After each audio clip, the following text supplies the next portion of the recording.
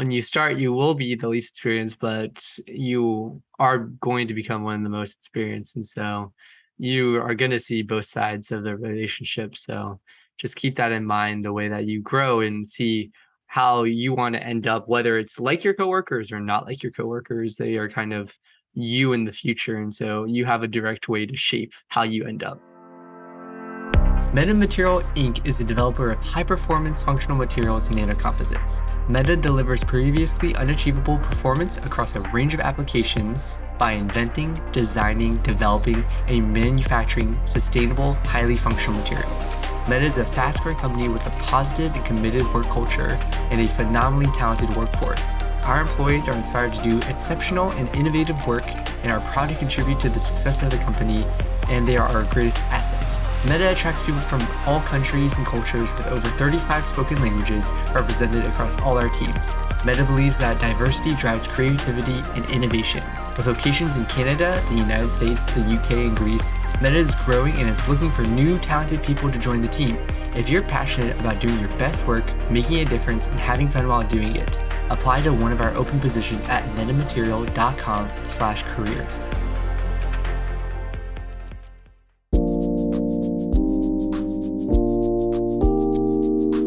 Hey everyone, hope all is well. Thank you for joining us for episode 79. It's been really fun getting the opportunity to interact with MSCs from around the world, having all these different types of conversations. So I just wanted to thank you all for joining us on this ride and listening to this podcast as we uncover the unique ways MSC makes an impact all around us. And as for this episode, we recognize that our listeners are at different points in their MSc journey. Some are just starting out, some have extensive experience in industry, and kind of everything in between, both with academia and, national labs and a job. But in previous Q&As, I think we've catered more towards like undergrad students who are just starting out or in their job search, their internship search. But today we're going to do like a mix of everything. So we're going to talk about, how to remain successful once you do get a job, as well as an assortment of other topics like behind the scenes of the podcast and funny and awkward moments in our MSc careers. So if you'd like to submit any future questions for, our next Q&A, you can do so in our Discord. The link will be in the description. And without further ado, David, do you want to start us off with the first question? Sure. So this actually comes from our listeners from our Discord, Maggie, and she asked, what was your funniest or most awkward experience as a MSc student? Yeah, I had a couple that came to mind, and it's tough. We saw this question in our Discord, so I've been thinking about it a little bit, and there's so many like little experiences. I think one of the ones that came to mind was our MSc group was like really tight knit. We struggled together, so we formed like a pretty strong bond, like a covalent bond, not a van der Waals force bond. All right, never mind. And so we had a MSc party, and we had this like big group. And so like we also invited, non-MSCs as well. But in order for them to actually get into the party, they had to fill out like a change of major form to MSc. So I thought that was pretty funny in terms of just like building that camaraderie among the group. That was pretty early on in our MSc careers. And then another one was our like first capstone class. It was a struggle for like every Friday. It was at 3 p.m. And so if anyone has had like an afternoon Friday class, that's just like a struggle to get through. You just want to be done. And it wasn't just like 3 p.m. to 4 p.m. or whatever. It was like a lab class. So it was 3 to 6 p.m. And so eventually I feel like people just kind of got like fed up with just how long it was. And so people started like ordering pizza, and like even our friend Tim brought like a banjo and would start playing that in the middle of the lab as well. So that was a good time. We made it fun. We went out for food afterwards too. But those were kind of some of those like memorable moments. We as a group just like struggled together, and just like went through it together and built that camaraderie. But yeah, what was your maybe funniest or most awkward moment as an MSc? Yeah, mine is kind of both together. It actually involves you, Puneet, but when Puneet and I first started to get to know each other, we did a summer program together and we were roommates. And I somehow got Puneet's number. And so I texted him and was like, hey, do you want to be my roommate for this? And he said, sure. So before that, we didn't talk very much. So on the first day, when we moved in, Praneeth was trying to break the ice, and he asked me what major I was after this program is just for material scientists. So it was kind of like, this guy is kind of weird. I made a mistake into what did you just say? So overall, it was a great icebreaker looking back at it. I don't know what could have ever been better. So but it was really funny because I was like, what? I think I just responded like, what? You're like, what are you talking about? In my defense, we both had a long day in terms of moving in. And this was literally the first moment when like both of our dads had left and like started driving back home. And so this is like our first moment where we were like officially like living together. And I was just like, I don't know what to say. So I just asked the standard question, what major are you? But yeah, we built a beautiful, beautiful friendship as a result of that. That's now amounted to now like 6 years as best friends. So I think it was a perfect icebreaker, but I don't recommend people start out with that unless it's intentional. Yep, just as you planned. Exactly. Okay, next question is, what do you wish you could have done differently during your time as an MSc student? It's a dual edge here, but one of the things that I wish I would have said was say no a little bit more, but also say yes. So I know that's a oxymoron, but what I mean is that I definitely felt at times that I had way too much going on. Like I was just tired all the time, just sluggish and didn't really want to do anything, became unmotivated. And so I think I should have learned to cut my losses and things that had stopped becoming fun for me and refocus on areas that I was more interested in. And so I actually, during COVID, it was all coming to like fruition where like I had all these responsibilities and I was just kind of tired. And then COVID happened. And honestly, it was a terrible time, but also really good because it dropped all my like responsibilities and I had to refocus when I came back and things started to open up again. But before then, I was kind of just overwhelmed and was just trying to cross the finish line at that point to get through the semester so I could just stop doing things in that semester. So I think that's probably something I would have tried to change. But other than that, I think I had a pretty good time. I think that you look back and you have hindsight and you're like, oh, I should have done this. But I think I am who I am today because of everything that's happened. And I'm pretty happy with that. So I wouldn't change too much else. What about you? Yeah, I remember that was a tough time for you. That was the semester where David and I both, I think we both graduated. I don't know when you graduated with your bachelor's degree, but that was like our capstone year. But then I know you were in the TNM program, so you had two capstones on top of instead of just one. So yeah, I remember us talking when COVID first hit, and definitely a rough time. But it was a little bit of like that reset where we dropped a lot of commitments and less testing was needed for that capstone project and things like that. So definitely understand that feeling. For me, I think I spent too much time focusing on like getting really, really good grades instead of like settling for good grades, and not enough time focusing on the things that like really mattered for my long-term goals, which was essentially just like getting a good job or getting internships and things like that.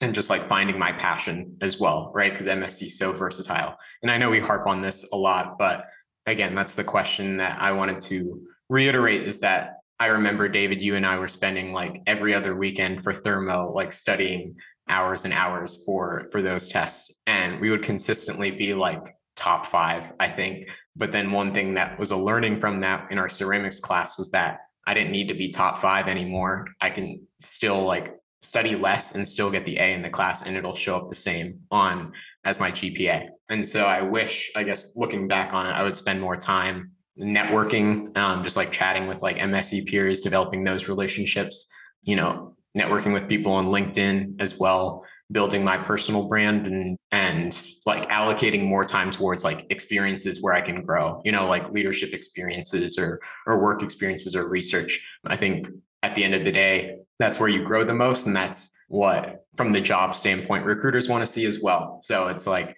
there's a bunch of benefits to doing that. But I think all we've learned since like kindergarten is just like how to study, right? And so we're just kind of like, that was just ingrained in my head, at least, is just like, oh, study, study, study. But if I were to go back, I would spend less time doing that. Yeah. Anything to add there before we move on to, the industry and early career professional questions? No, I think this is a very interesting topic. And I know that for perfectionists, it's hard to let go. So It's just knowing yourself, and it's okay if you get not perfect. Right. Absolutely. But yeah, so kind of going away from school, we really realized that we have listeners that are already in the industry, for example, who are recent graduates to their jobs. Then the question comes up, how do you keep growing personally and professionally once you do get a job? David, do you have anything that comes to mind immediately? Yeah, I think it will depend a lot about the company. And so looking forward, that should be something that you're intrigued about or asking about when you're interviewing. And so a lot of companies have like internal portals where you can learn. And so it would differ from company to company, but basically they are investing a lot of money into continuing to grow you as a talent. And so online courses or like these license are very common. And so just knowing what resources are out there allows you to continue to grow.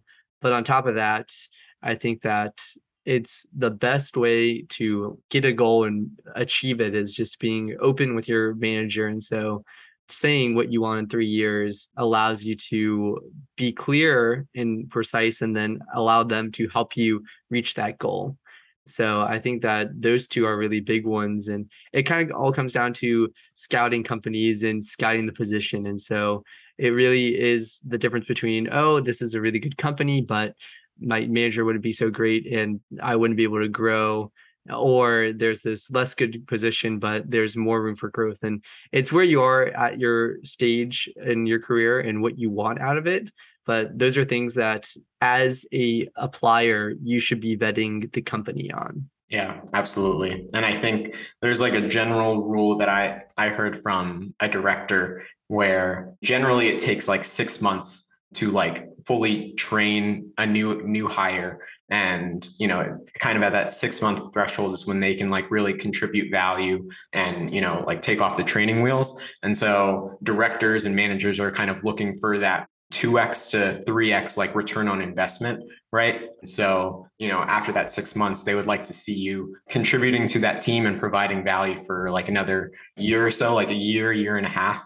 So that's just something to keep in mind that really great managers and great teams, they understand that you want to grow personally and professionally. And maybe that means that the best way to do that is by going to a different team after like a year and a half or 2 years, or maybe you want to continue to rise up that same ladder. Like it's just different for everybody, but just having those open conversations, like you mentioned, David, with your manager is super key. And then you can kind of work with them to obtain experiences that can get you to where you want to be.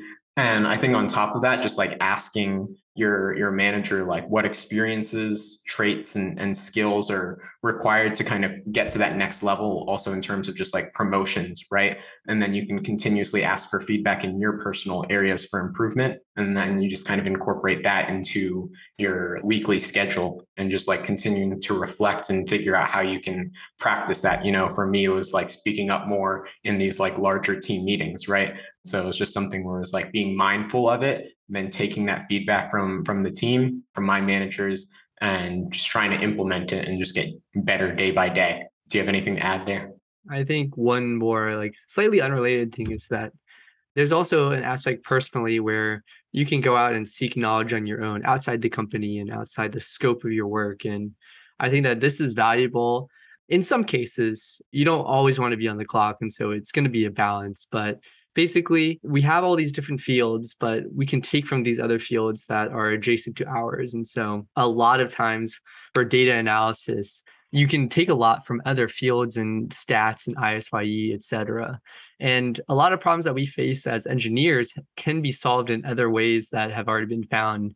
And so I recently found a brain teaser that I thought was pretty easy. I was wrong. And so I would love to ask you, Oh, but God. say that we have an experiment and we have a variable X that we can change to see what Y's we'll get. And it is between 20, the XI cannot be lower than 20 and it cannot be higher than 60. And so basically, if you're given 10 measurements to characterize the relationship, given that we know it's linear, where would you measure? Basically, you have only a certain amount of money. How do you get the most accurate measurements with that? And so with that, what do you think you would do? Wait, can you like repeat the question? So X is between 20 and 60. Yeah, so we know from previous experiments that it cannot be lower than 20 and it cannot be higher than 60. And we know that in between 20 and 60, as X increases, Y increases in a linear fashion. But we don't know what the value is at 20, we don't know what the value is at 60, and we don't know the slope. So we don't know anything about the relationship in between 20 and 60. And so if you want to find the most accurate model to represent it, where would you measure along the line between 20 and 60 when you only have 10 measurements? So you don't know the Y value at X equals 20 or Y value at X equals 60. Mm-hmm. And so the question is just like what points, what 10 points you're measuring at between X equals 20 and X equals 60. Interesting. Is it not just like the increments of 4 between 20s? Yeah, so that's a very common one. I also thought it was equally spaced, but if you look at the statistics, it's actually shown that you want to put it at the two ends. So 5 at 20, 5 at 60. And people can look more into it, but this is like first day information that you can learn in a statistics course. And so when you're looking at a DOE and you're looking at research, you're like, I can only do 10 because each test costs like $100,000. What should I do?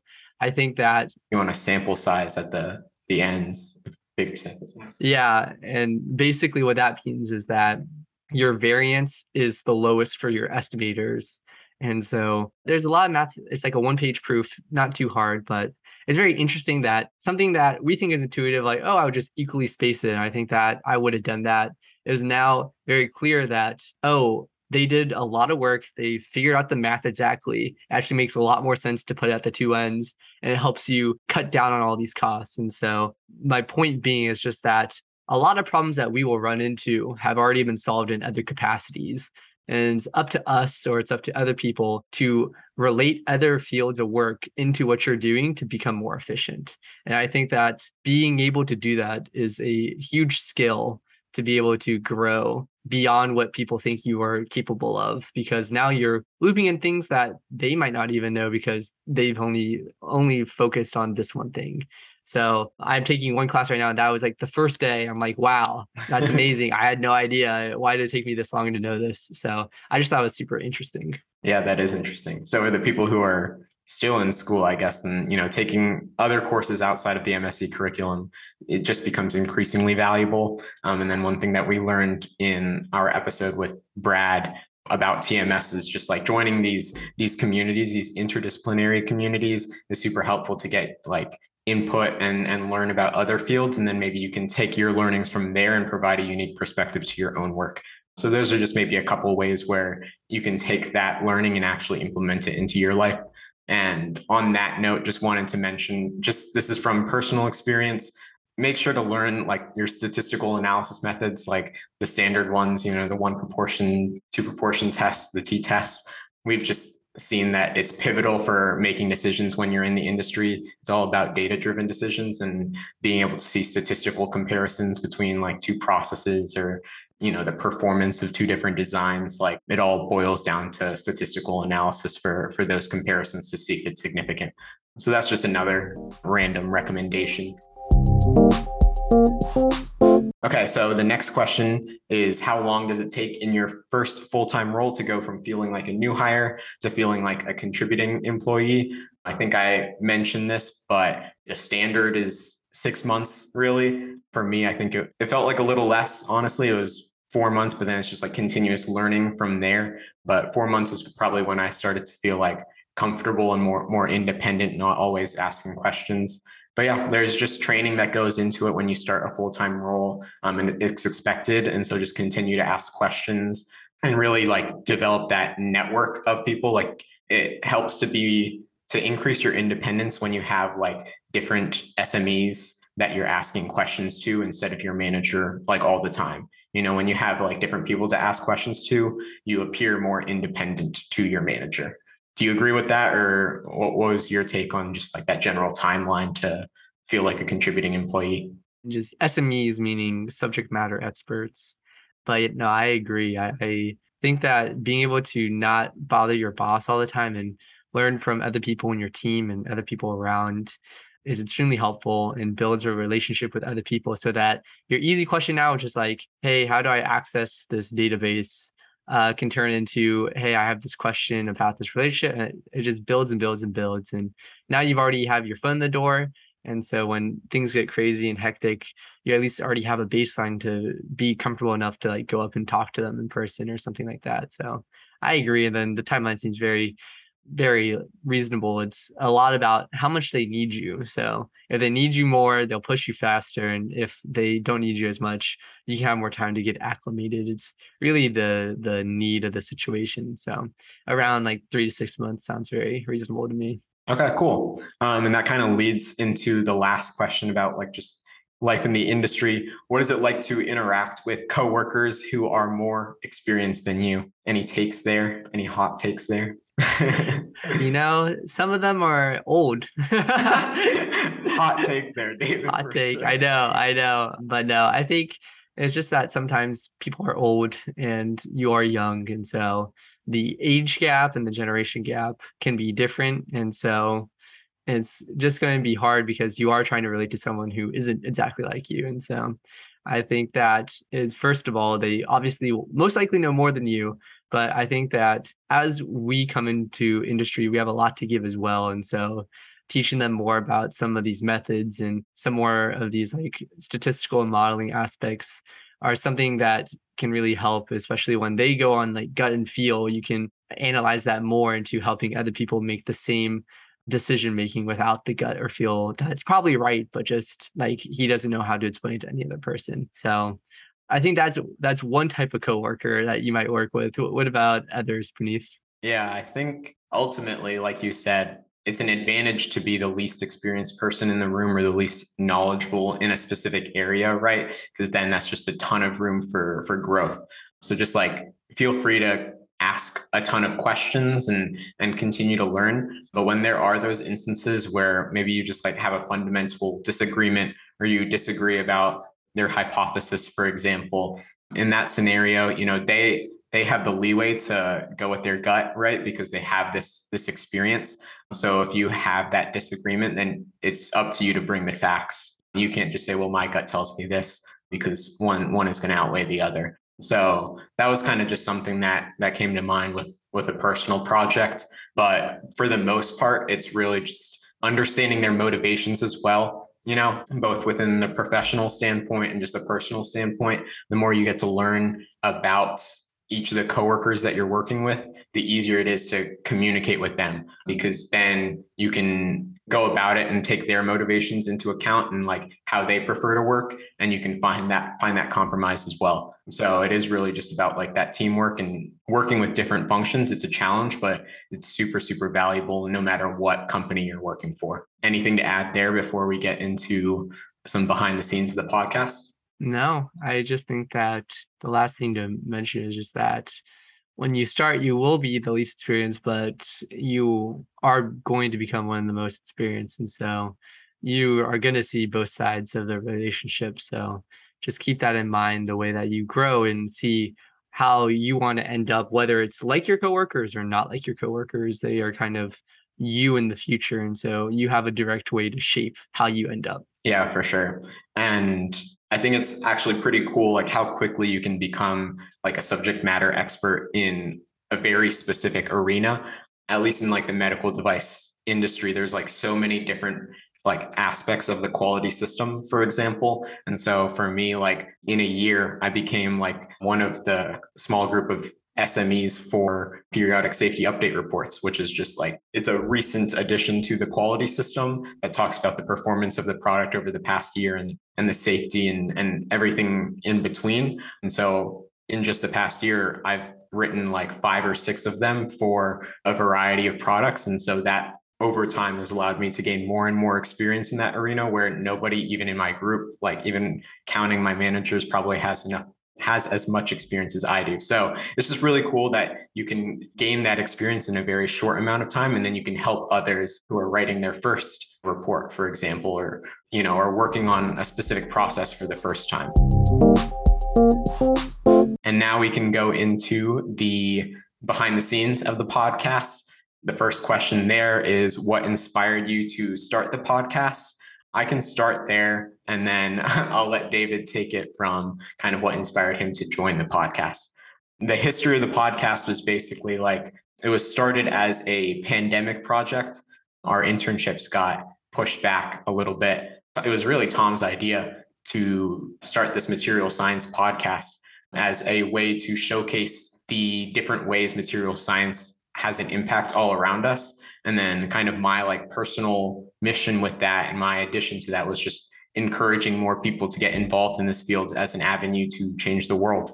And so we wanted to do that we experimented with different ways. And I think the best way for us was to bring on like industry experts, academic experts onto the show so that they can share their story, share more about these very interesting subjects within this broad space of material science and engineering.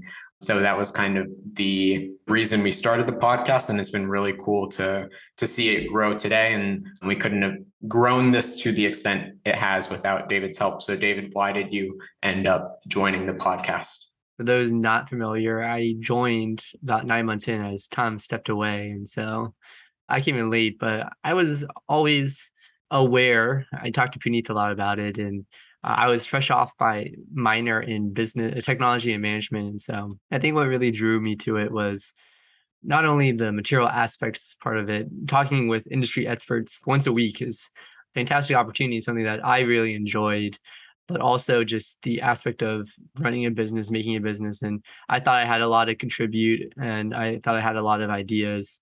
And so it made sense for me to join because I thought it was a good idea. I thought that I would enjoy talking to the industry experts, which I have. And I thought that I could utilize a lot of the skills that I've learned and then try it out. And so for better or for worse, this podcast was kind of my guinea pig in some aspects. So I think I've learned a lot from it, but I've also really enjoyed helping it grow and just being part of the puzzle that has helped push it forward. And so I've been excited along every step of the way. Yeah, and it's been cool to see there was like this shift in thinking too when David joined, and it was just kind of, we were kind of forced into it, right? So like going behind the curtain, peeking behind the curtain, when we just started out, there was no expectations with this. It was just like, let's have fun with this. It's a hobby. And so Tom would edit the podcast episodes. We would release them like every other week, sometimes take a break, and then I would lead from the marketing efforts in terms of posting on Instagram or LinkedIn. And then when David joined the podcast, there was this situation, or there was just this conversation where it was like, neither of us really wanted to like edit the podcast episodes, right? And so it's like, okay, that's totally fine. Like that was kind of what was expected. What are we going to do instead, right? And so then we had to really look at it from just like a business standpoint, where it's like, how can we bring on new team members to really help this grow? Because there's only so much we can do as just two people. So that's where partnerships came into play with corporate or other organizations, then also really bringing on like super valuable, amazing team members who can edit the podcast or help us like build our community and grow our network. And so that kind of leads into the next question, which is, what is the vision? What is your vision for the future of the podcast and the It's a Material World community and the brand? And so for me, I think it's simple. It kind of boils down to, I want It's a Material World to be that network center for the universe that is material science and engineering. I want us to have that like free community where we can bridge MSc students, undergrad, PhD, high school students to the other aspects of the MSc ecosystem, whether that's companies that are hiring or universities that are looking for new students, or organizations, professional societies, conferences. So I want us to continue to grow that community and really provide a ton of value, really understand where the challenges are from the MSc students' standpoint, and help provide solutions for that, and continue to create these podcast episodes, hopefully more and more in the future. But yeah, what's your vision, David? I think other than what Puneet talked about, I think that's the overarching goal, but something that I'm excited about, and we've been working behind the scenes, and you may, or you're about to see some of the hard work that we've been putting into it, is basically the clarification and densification of like scientific publications, meaning we're taking a paper and we are giving the results, what happened, everything in under a minute. And so I think that as people who are interested in MSc, and our main goal is to spread the idea of material science, a big thing is just to get into it, there is a lot of scientific know-how and you need expertise. And so I think by basically not dumbing down, but putting things It down is. into a very condensed format, we can really spread the word about material science and what exactly it can do for us. And because I know a lot of people think about, okay, this is great, but what can it do for me? And I'm just really excited about being able to take these PhD level ideas and condense them down to anything, to ideas that anybody can understand. And so I think that point of the podcast is to give insight in from industry experts, but now we're trying to peer in on different avenues and how we can give more information about material science and other formats and other mediums. So really excited about that. And I think it's going to be something that we just continually work on. Yeah, I'm super excited about that as well. It's just a way to simplify material science so that anybody can understand it. And I think that extends to a larger challenge with scientific communication, is just making it fun, making it exciting, and making it easy to understand. It's a challenge, but we're going to go about it in our own way. So be on the lookout for the rapid research reviews on YouTube as a YouTube short, on TikTok and Instagram Reels. I'm super excited about the future of that. And finally, this is another behind the scenes question. How do you find guests for the podcast and then get them to record an episode? So I can go into it. Generally, our process is really like, sometimes it just kind of happens where we have someone in our network who is super interesting and it's just kind of a natural fit.